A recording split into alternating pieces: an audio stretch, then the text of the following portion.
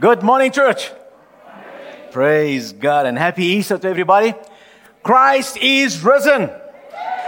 That's our major celebration today, is that Christ is risen. Now, Christ is risen is actually an ancient greeting. In the early days of Christianity, when brothers and sisters would meet each other, they would say, Christ is risen. And the other one would respond, He is risen indeed. Okay? So let's try that. I'm going to say, Christ is risen. And you respond, He is risen indeed. Are you ready? Christ is risen. He is risen indeed. Amen. To everyone watching online, to everyone present, to everyone listening to this message, Christ is risen. Amen. And that's what we are celebrating today. It's such a joy to be together and to celebrate this season of the year. It is the most important holiday in the Christian calendar. Amen. And so it is wonderful to be together. Thanks for everybody that's been participating online and in person on our Easter celebration, the Thursday night service. What a wonderful time of worship we had here. And it continues today, okay? There will be a little bit more worship in the end of the service as well. And you're free to come and visit the stations if you want to and just spend some time connecting with the Lord privately. So, on a day like this, when we preach about Easter, when everybody already knows what we are celebrating. Everybody already knows what I'm going to preach about. It's so strange. What do I come and say here, What do I say? But there are days on the Christian calendar where, we celebrate them every year. And every time we come to church, we know what you're going to listen to. If you come to church in the end of the year, in December, what are you going to hear about? Christmas, the birth of Jesus Christ, and so forth. So there are these main days. In a couple of weeks' time, we're going to be talking about the Ascension. They're going to be talking about Pentecost. There are set dates where we know what you're talking about. And then in these times, we just come together and we tell again the story of our faith. And today, we are celebrating the most important event in Christianity. And as I said some weeks back, repeating is good. Both Paul and Peter kept repeating important things to the people they wrote to the people they spoke to, because it is for our good and our safety. So how can telling the story, of the resurrection of Jesus again be for our good and for our safety? Well, simply because it is the only story which brings true hope and helps us to make sense of life, of the present, and of the future, of the present world and of the world to come. You see, the resurrection of Jesus makes all the difference. Listen carefully. Listen carefully to today's message. The resurrection of Jesus makes all the difference. All religions, if you look at the religions around the world, all religions have leaders. They've got founders, they've got prophets, they've got gurus, they've got masters. But none have had the impact which Jesus had. None of those leaders made the claims that Jesus made. None of those leaders fulfilled prophecies in their lifetimes as Jesus did. And none of them were murdered, buried, and then rose again like Jesus did, with historical proof. Amen? By coming back to life again, Jesus showed us that there is life after this life.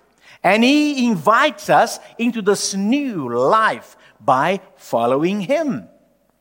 All religions have codes of conduct, they've got moral values, and all aspire to get closer to a higher being or a higher power. But Jesus not only gives us a pattern to live by, a code of conduct, but He declares Himself to be God the Son, who gives us access to God the Father through faith in Him. You see, Christianity rests on the certainty that Jesus' resurrection is a historic event. It is a central point and pillar to the Christian faith. Listen, the gospel, which means good news. It would hardly have been good news if Jesus had remained dead. What if we came together today to remember that 3 days ago Jesus died and was buried? And let's today remember what a good and wonderful man he was. What point would that be? There have been many good and wonderful men, leaders, political, spiritual, community leaders, which have done wonderful things for people. And we remember them. But it's a memory of someone who did and is gone. Christianity is different. Jesus is alive. And the good news is that he is alive. All four Gospels highlight it. The book of Acts, insists on it and presents it as the main reason for ministry and preaching the gospel. Paul regards the resurrection as indisputable proof that the message about Jesus as judge and savior is true, and that apart from the resurrection, our ministry and faith are useless, futile, empty, and meaningless. Peter writes that it allows people to have a new and living hope. And John writes that it is the foundation for witness and fellowship with God. The resurrection of Jesus makes all the difference.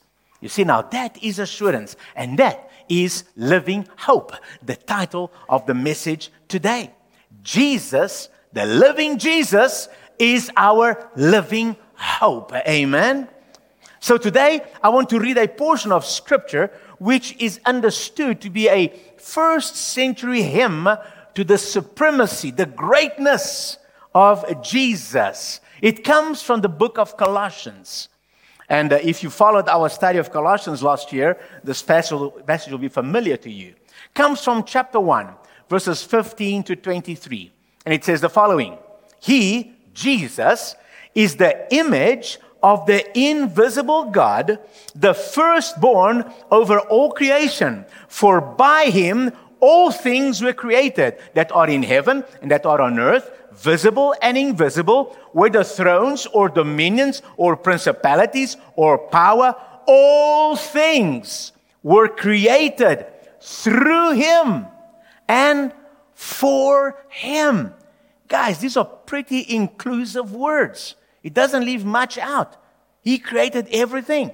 Now, he is, verse 17, is before all things, and in him all things consist. And he is the head of the body, the church, who is the beginning, the firstborn from the dead, that in all things he may have the preeminence. For it pleased the Father that in him, in Jesus, all the fullness should dwell, and by him to reconcile all things to himself. By him, Jesus, whether things on earth or things in heaven, having made peace through the blood of his cross.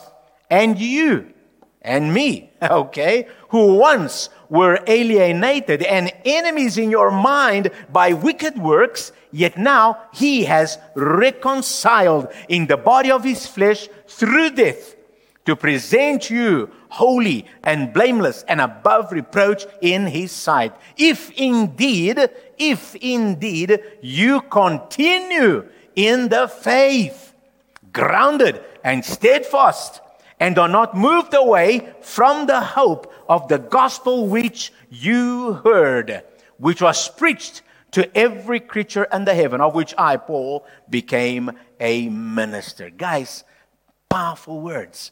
We need to listen. We need to break this down a little bit. As we celebrate the risen Christ today, let us be reminded again of who Jesus is, of his work, and the hope it brings to us. Listen, Jesus, first of all, he is the image of the invisible God. That is what verse 15 says. It says, Jesus is the image of the invisible God. The Bible teaches us that God is spirit. Therefore, he is invisible. The Bible describes God as living in an unapproachable light that no man has seen or can see. That's in 1 Timothy 6:16. If a human was to see that light, they would die. If you were to be exposed to the intensity of the light of God, your physical body wouldn't take it. You'd just evaporate. You would die. If you had seen God, you wouldn't be sitting here today because you'd be dead. Okay? Your physical body could never handle the power of that light. You've heard of laser light, and now laser light can cut through metal and through hard stuff. It's light. But when it's intensified, it cuts. Laser light is nothing compared to the intense light in which God lives. Therefore, our little human mortal bodies could not handle that kind of power. But Jesus is the image of God. We can see Jesus. We could see Jesus. And today, we can read about Him, find out about His behavior, His character, His love. If you have seen Jesus, you have seen God. When Philip asked Jesus to show them the Father, what did Jesus say? He who has seen me has seen the Father, Jesus said. Why? Because Jesus is the exact representation of the Father. We have been created in the image of God, but Jesus is the full measure and image of God because He is God in a human body.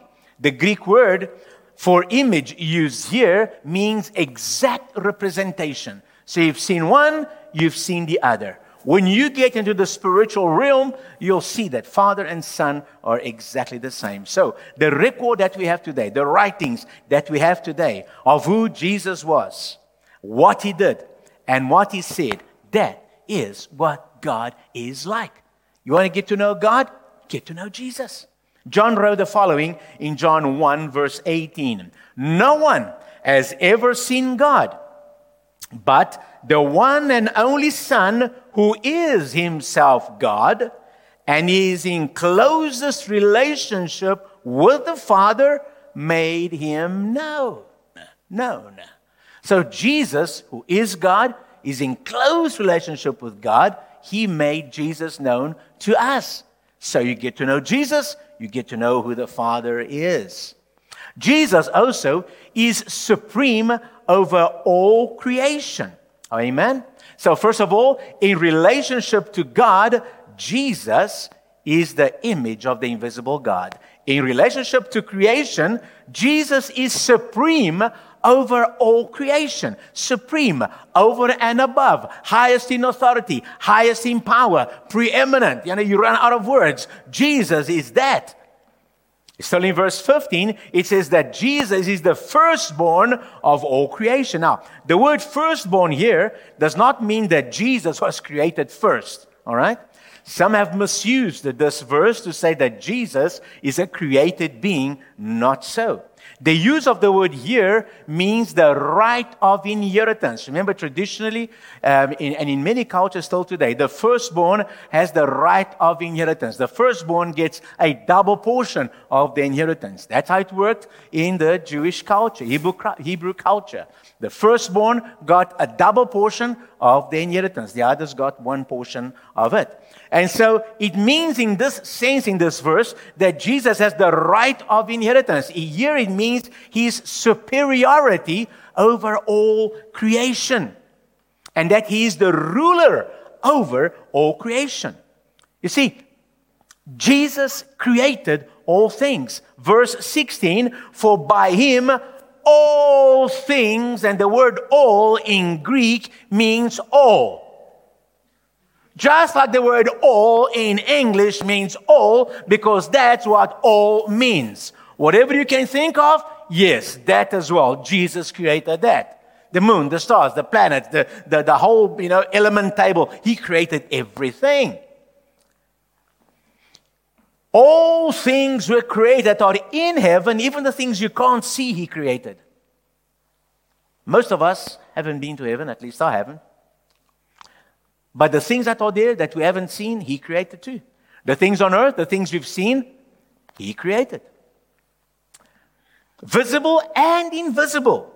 Whether thrones or dominions or principalities or power, all things were created through Him and for Him. Jesus created all things. Therefore, He cannot be part of the things He created. Therefore, He was not created. If He created, He's a creator, not a created being. He created all things in heaven and that are on earth. That's the Genesis account, isn't it? Jesus created the universe. This shows us again that Jesus is God, because in Genesis we know that God created the universe, and now God reveals himself to us as a human. Not as a powerful, impressive, and militant human, but as a humble, approachable, loving human, yet displaying supernatural powers. Amen? Indicating that his nature is of God. The Father, the Son, and the Holy Spirit were involved in the act of creation back there in Genesis. And again, the Father, Son, and Holy Spirit are involved in the act of redemption, in the death, burial, and resurrection of Jesus Christ, and the renewing process which is going on. All things were created by him, and it was good. After everything that God created, he said, it is good. And so the universe which God created is good. But sin came to spoil and take away from the beauty of creation and to break the relationship that man had with God. Now, in redemption, in the work of Christ, there is a work of recreation and restoration taking place. What you're celebrating today, what Jesus did and is still doing, is a work of recreation and restoration. Note that all things were created by him and for him. And the resurrection of Jesus is part of the process of restoring all things to him. You see, in the end, Jesus inherits all things. First of all, he created all things, but he inherits all things. That is what he says in the last part of the verse, when he says that all things were created for him. Ultimately, our existence, the existence of the universe, is ultimately for Jesus. And that is what part of being the firstborn entails. He has the right to inheritance. All this is for him. And so Jesus is not only there at the beginning of all things as a creator, he is also there at the end of all things as the inheritor, the heir of creation. Verse 17 is mind-blowing. It says, and he, Jesus, is before all things, and in him all things consist. Two powerful statements of here. Number one is that Jesus existed before all things. Again, showing that Jesus was not a created being. Only God is eternal. And Jesus was there in eternity past before all things were created. And we have just read that Jesus is the one that created all things. We read the same thing in the Gospel of John, chapter 1, verses 1 to 3. John says, in the beginning was the Word. And the Word was with God, and the Word was God. He was in the beginning with God. All things were made through him. And without him, nothing that was made was made. Okay? So, if we read further in that chapter, we realize that when he's talking about the Word, he's talking about Jesus. Jesus is the Word. Therefore, in the beginning, Jesus was Jesus, and Jesus was with God, and Jesus was God. That's what he's teaching over here. Amen? And so Jesus existed before creation. And then all things were made and created through him. So Jesus existed before all things. He created all things. Now look at the last part of that verse. It says, in him all things consist. If you're breathing, say amen. Amen. This verse says that Jesus sustains all things. You are alive right now because Jesus is sustaining your life. He is keeping this whole universe together. He's keeping the planets in their orbits. This earth is spinning, and Jesus is keeping this earth from just blowing apart. If Jesus lets go of any aspect of the universe, this whole thing will disintegrate. He sustains all things. Jesus is not only the creator of the universe, he is also the sustainer of the universe. You see, after creation, God didn't just wind things down and then walk away and leave creation to be. No, he is ultimately involved intimately involved in all of creation. And yet in Colossians, God's providential care of the universe, God's ongoing care is revealed as it shows us that Jesus is the sustaining power, the sustaining force that keeps this universe together. Wow. Every star, every planet, the galaxies, every atom, every molecule, every moment is completely and totally dependent on Jesus Christ. If Christ should cease to sustain, the creation would cease to exist. Now, we don't think about it, do we? We just get up in the morning, we go about our lives, brush our teeth, and go and do stuff. We never stop to think that our life is a miracle. It's being sustained by Jesus Christ. Yes, we know that our bodies are amazing machines from what we've studied. We know we live in a crazy, wonderful universe. But have you ever stopped to think that every single second you're alive, Jesus is keeping you together? He's keeping this planet together. He's keeping this world together. So Christ is supreme over creation in the past, in the present, and in the future. He's supreme over all creation in the past because He's the creator of all things. He's the supreme over creation in the present because He's the sustainer of all things. And He's the supreme over creation in the future because He's the heir of all things, which means He will keep on sustaining and enjoying everything He has created. He will ultimately inherit and reign over all things. So what we mean when we say Jesus is the firstborn over all creation, Jesus created all things, Jesus inherits all things, Jesus existed before all things, Jesus sustained all things. You'd find it very hard to find a stronger statement of Christ's supremacy and His divinity. Jesus is supreme over creation. That is who Jesus is in relationship to everything He created. But Jesus is also supreme over the church. In Colossians 1:18, it says, He is the head of the body, the church, who is the beginning, the firstborn from the dead, that in all things He may have preeminence. All right? So Jesus is the head of the church. When He says He at the beginning of the verse, that He is emphatic. He is the head of the body, says verse 18. It's an emphatic statement. He is the head of the body. No human being on earth is the head of the church. No apostle, no prophet, no pastor, no prophet, no pope, no reverend, no guru. Jesus is the head of the church.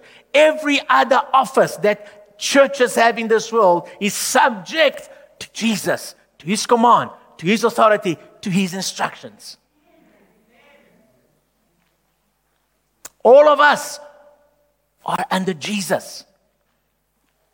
I am a shepherd of the flock. I don't own the flock. Jesus tells us what to do. I'm subject to Him. And so are you. Because He is our head. Yes, there is order in the church. God has has organized the church. But everybody is still under Him. None of us has dominion over each other. We're all under Him. The church is the body of Christ. And Jesus is the head of the body. That means that there is a living relationship between Christ and the church, even as there is a living relationship between my head and my body, and hopefully your head and your body. I hope they are connected together, okay? There must be a living relationship between your head and your body for everything to function. And the same thing with the church. There has to be a living relationship between the head and the body for the thing to work. The word head refers both to source and authority. As the beginning of the church, Jesus is both the founder and the ruler of the church. And then as the head of the body, Jesus is also the firstborn among the dead. Listen, Jesus rose from the dead. He came back to life. And the wonderful and amazing fact is that after all these years, Jesus still hasn't died. He's still alive. Amen? He came back to life, never to die again. He rose from the dead and he lives. We serve him as a risen Savior who is alive forever. Now, the resurrection of Christ is the basis of our life and our faith. Christ's resurrection is the base of our life and our faith. As I mentioned earlier, there is no church or Christian faith without Christ's resurrection. That is the gospel. That is the good news that we proclaim. Jesus is alive. Amen. However, the good news gets even better than that, because Jesus not only rose from the dead, it says he's the firstborn from among the dead. And again, that means that we will be raised up from the dead too. Verse 15 told us that Christ is the firstborn over all creation. Now, verse 18 tells us that he's the firstborn from among the dead. Once again, remember, it doesn't mean that Jesus was the first one to rise from the dead, because before Jesus, others had been risen from the dead. Jesus himself brought some people back from the dead, remember? But what's the difference? That Jesus is supreme in his resurrection, because when he came back from the dead, he didn't die again. Poor Lazarus was brought back from the dead, but he had to die again. And he'll be resurrected one day. And so the other people that Jesus rose from the dead. And so the people that died in the Old Testament and were brought back from the dead, they had to die again. Jesus rose never to die again, and he's the firstborn of that kind of resurrection, which means you and I, when we are resurrected from the dead or transformed, when he comes back, we are still alive, we will never die again. We are going to share in his resurrection. He's the firstborn among the dead. It's a new thing for us too. Amen? Praise the Lord. So this is who Jesus is in relationship to the church. He's the head, supreme authority, and sustainer of the church. So, in relation to God, Jesus is the express image of God. In relation to creation, Jesus is creator, sustainer, and ruler of the universe. In relation to the church, Jesus is the head, life giver, and ultimate and supreme authority over the church. And then Colossians 1:18 ends with a summary of this whole section. And he says that in all things, Jesus, he may have the preeminence, that he may be supreme. Christ's resurrection from the dead completes the picture. He's the firstborn over all creation. He's the firstborn from among the dead. He's supreme over the old creation. He's supreme over the new creation. Amen. Christ is supreme above the highest authority over all things. Amen. He is numero uno, number one. Hallelujah. And you can't go higher than that. And he is our Lord and our Savior and our friend. Amen. Think about it. No other person, leader, religion, philosophy, way of living, demon, Satan, power, or authority, nothing is higher than Jesus. Come on. You need to get that. We need to understand that. Because we still fall in the trap. Powers and demons. And come on, nothing beats Jesus. You've got Jesus. You've got everything, man. All will have to bow down and give an account to Jesus. Those who think they have power today, who abuse their power and oppress people in the name of politics or ethics or worldview or religion, they will ultimately tumble and have to give an account to Jesus. Yeah, even Putin, yes. If he doesn't repent, man, he's got a lot of account to give. You see, all will have to bow down and give an account to Jesus. All will bow their knees to him one day and declare that he is Lord indeed. Some will bow down and confess with joy. And I will be one of those, and I trust you will be one of those as well. Amen? But some are going to bow down their knees and confess that Jesus is Lord with regret in their hearts because they ignored him. They never accepted his call. They turned their backs on Jesus. They hurt people. They hurt themselves. And one day they're going to realize, Jesus is Lord, and I rejected him. It's going to be a horrible day for them. And I pray that all of us here today, listening to this message, watching this message, sitting over here, that to each one of us, Jesus will be a friend. That on that day we can bow our knees with joy and gladly declare, Jesus is, not only is Jesus Lord, He's my Lord. Hallelujah. Like old Thomas, you're my Lord and my Savior. Amen. Hallelujah. Jesus is Lord. So we'll come back to that phrase in verse 18, which says He is preeminent. Let's go now to verse 19 and 20. For it pleased the Father that in Him all the fullness should dwell, and that by Him to reconcile all things to Himself, by Him, with the things on earth, with the things in heaven, have He made peace through the blood of His cross. God is reconciling the world through Jesus. The Father has placed everything in the hands of Jesus. And through Jesus, the world is being reconciled back to God. It's being restored to its original intent. Now, that doesn't seem right. Because when you look at the world today, it doesn't look like a world being restored. You see, the world may be corrupted. The world may be disordered. The world may be ravaged by sin, but God still loves it. And God intends for it to fulfill its destiny, the destiny for which the world was created, the earth. The universe. God wants the universe and the human beings in it to fulfill the destiny for which we were created. Sin has defaced the working creation, but Jesus came to undo the consequences of sin and to bring harmony in a universe out of harmony with God. In spite of the historical atrocities, pain, and abuse we know and see around us. We see atrocities, pain, and abuse right now going on around us. But God is working in the middle of all this to restore the earth.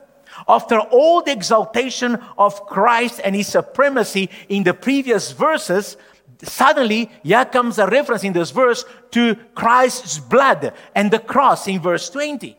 And it kind of brings us down from the lofty heights and preeminence and the fullness of Christ to the reality and nasty depths of human pain and suffering and misery. These two words are combined to express cost and violence. Blood refers to death by violence. Jesus died a violent death.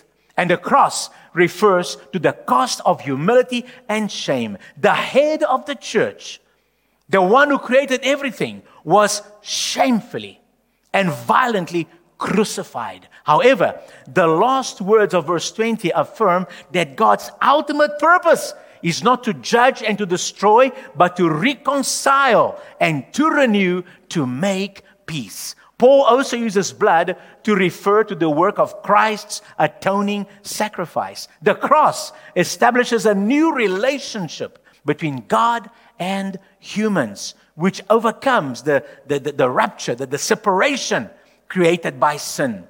That separation includes estrangement from God, estrangement from other humans, and estrangement from created things. You see, sin has separated people from God, people from people, and people from the creation. Just look around at our world today. Isn't that what we see all around us? People far from God, separated from God. You know, people living for their own pleasure or greed or their own popularity or their own power, breaking God's commandments and principles. People estranged from others. You read every day of xenophobic acts. You read of killings, of brutalities. You are following Russia's senseless war, senseless killings in Ukraine. You read of human trafficking, of abuse. I don't know if you have heard about it, but you know, in Ukraine's neighboring countries, people are receiving women and children and helping them. But unfortunately, now there are some people posing as pastors, receiving women and children, and then take them captive into trafficking, human trafficking. Come on, how low can we get as people? Sin separates people from people to the point we can do this to each other. Come on. And then sin separates us from creation. You don't have to be a scientist to see how estranged, how separated we have become from creation. People are living careless lives and don't care about the world, the environment they live in. You don't have to look up measurements of the ozone layer. And you don't have to watch videos of the pollution in the sea. Just look around at your neighborhoods. See people dumping bags and cans and rubbish in the streets, anywhere. Sometimes 2 meters away from a rubbish bin. But it's too much trouble to go there. Just dump it in the street. Somebody's going to pick it up. Except that in some places it just piles up and nobody picks it up. We become careless. People are estranged from creation. Don't care anymore about the world around them. You see, the work of Christ on the cross can overcome this separation and restore inner values and peace. But that peace can only be found now in His body, in Jesus. Nowhere else. It is not yet an accomplished fact. It hasn't been completely fulfilled yet.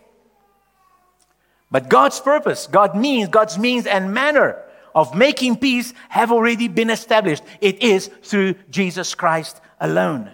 Those that have embraced Jesus and the cross are already experiencing that renewal. But the day is coming when Jesus will return, amen, and the process will encompass the whole universe. There will be a judgment for those who have persisted in breaking down God's creation, who have persisted in turning their backs on God, who have persisted in turning their backs on their fellow human beings. There will be a judgment for those. And there will be a restoration of the earth as Jesus receives His ultimate inheritance of all things, now completely under His rule. Satan having been judged and cast out forever. We have a living Savior and a living hope of a new heaven and a new earth. The final verses of this passage, Colossians 21, 21 to 23. And now, you who were once alienated and enemies in your mind by wicked works, that now you have been reconciled in the body of His flesh through death to present you holy and blameless and above reproach in His sight. If indeed you continue in the faith, grounded and steadfast, and are not moved away from the hope of the gospel which you heard, which was preached to every creature under heaven, of which I, Paul, became a minister. Note what Christ has done. We were enemies. Now through faith in Christ, we are reconciled. We are reconciled. He presents us to the Father as blameless and above reproach, that is not guilty of sin. Now you and I know that we're still guilty of sin. We are still in the process of being changed. We are not perfect yet. And yet Jesus presents us to the Father as, hey, this is Valdir. He is sinless. Me sinless. Can you believe it? Valdir, sinless. And that's how He presents you, if your faith is in Him. So the question is your faith in Him? Are you in Christ? Hallelujah. Because He says, if indeed you continue in the faith, we have to continue in the faith in Jesus, endeavoring to follow Him, to allow Him to change us. But as long as we're in Him, He presents us like this. Who benefits from what Christ did? Those who continue in the faith, not moved away from the hope of the gospel. What is the gospel? That Christ died for our sins, according to the scriptures, that He was buried, and that He rose again the third day, according to the scriptures. And if we believe the gospel, then, and we do according to verse 18 that we read earlier, if we believe in the gospel, then we will do according to verse 18 that we read earlier, which is that Christ is preeminent. In other words, that Jesus may be first. When you believe in the gospel, then you believe that Jesus rose from the dead, that He's alive today, then you put Him first. Okay? You want to check if you're a believer? You want to check if you're in Christ? Look at every area of your life. Is Jesus first? That's how you know. Amen? A living hope is not a philosophy. It's a person. We don't restore the world by following a political party or a philosophy or a bunch of religious rules. No. We are changed, and we cause change by following a person, Jesus. By putting Him first. Is He first in your life today? Is He first in your marriage? Is Jesus first in your relationships? Is Jesus first in your finances? Is Jesus first in your business, in your work, in your studies, in your career? We all have difficult times and challenges in our lives. When this happens, we often know the reason or reasons behind the challenges. Some are under our control, some are not. But if you're having ongoing difficulties in some areas of your life, you have no peace, and you can find no solution, then maybe you should take a closer look at that area of your life and ask yourself, is Jesus first in this area of my life? Because it could be, because Jesus is not first in that area of your life, that has become such a major struggle. This Resurrection Sunday, today, let Jesus be your living hope. Let Jesus be the one that is first in your life. Your hope for the present and your hope for the future. Your hope for this life and your hope for the life after this life. It is true that one day Jesus will return to reign and we will see the fullness of the restoration. But we don't have to wait until then. Jesus rose again to give us life, meaning and purpose now in this life too. Hallelujah. So, take time to realign your life today and to make Jesus the center of your life. I'm going to ask the worship group to come up because we're going to close the service just now with a song of worship again. Why should you live the Christ-centered life? Why am I asking you to take time to check your life and make sure that every area of your life is aligned with Jesus? He's the center of your life. Why should you live a Christ-centered life?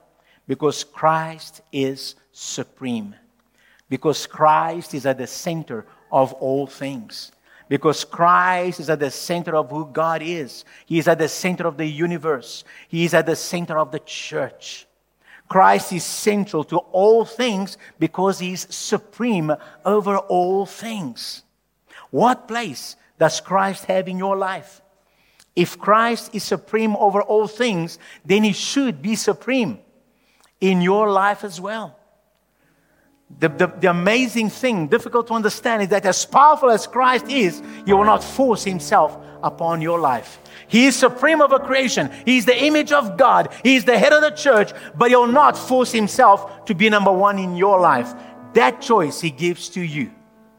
It's up to you to accept the invitation and say, yes, Jesus, I accept you. I take my life, which you gave me and which you sustain, and which I'm selfishly holding on to. I take my life and I give it to you. Every area, Lord. It's actually yours, so here it is. I'm yours, Lord. I'm yours. And you let Him lead you. Let Him guide you. Let Him be the one. If in any area of your life you are letting the world come first, take time now to repent, to confess to Him where you're not putting Him first, and make that choice today. Perhaps you have made a conscious choice, a decision to follow Jesus, Savior and Lord. Amen? But maybe some of you have not. So why not do it today? He's calling you this Resurrection Sunday to surrender your life to Him. In a simple prayer from your heart, you can just say, Lord Jesus, I believe that you died for my sins, that you were buried, and that you rose again according to Scripture. I surrender my life to you. Forgive me. Give me a new life. Change me to be your follower. I want to learn more from you, Lord. Amen. Simple prayer like that can make all the difference in one's life. Putting Jesus first may not be the easiest choice, but it will be the one which will bring peace and life to you and sustain that peace and life. Thank you so much for being with us. Enjoy the rest of your Easter Sunday and continue just worshiping the Lord. Spend a few more moments here. Enjoy. Thanks for joining us online. Thanks for being here. Let us pray. Oh, hallelujah. It is so good to know that we serve a risen Savior. It's so good to know that our hope is not in vain. Our hope has a name. His name is Jesus. Hallelujah. And we serve a living hope, a living Christ. We have a living hope. Hallelujah. So we thank you, Lord, for this day, what it means to us, what we remember in this day, Thank you for your blessing upon everyone under the sound of my voice, here present, online, listening to this audio service. Thank you, Father, for your goodness. And now, may the love of God the Father, the grace and the peace of our Lord Jesus Christ, and the fellowship of the Holy Spirit continue to be with you, shaping you, forming you, restoring you more and more until the day we see Him face to face. Amen and amen. God bless you. Amen.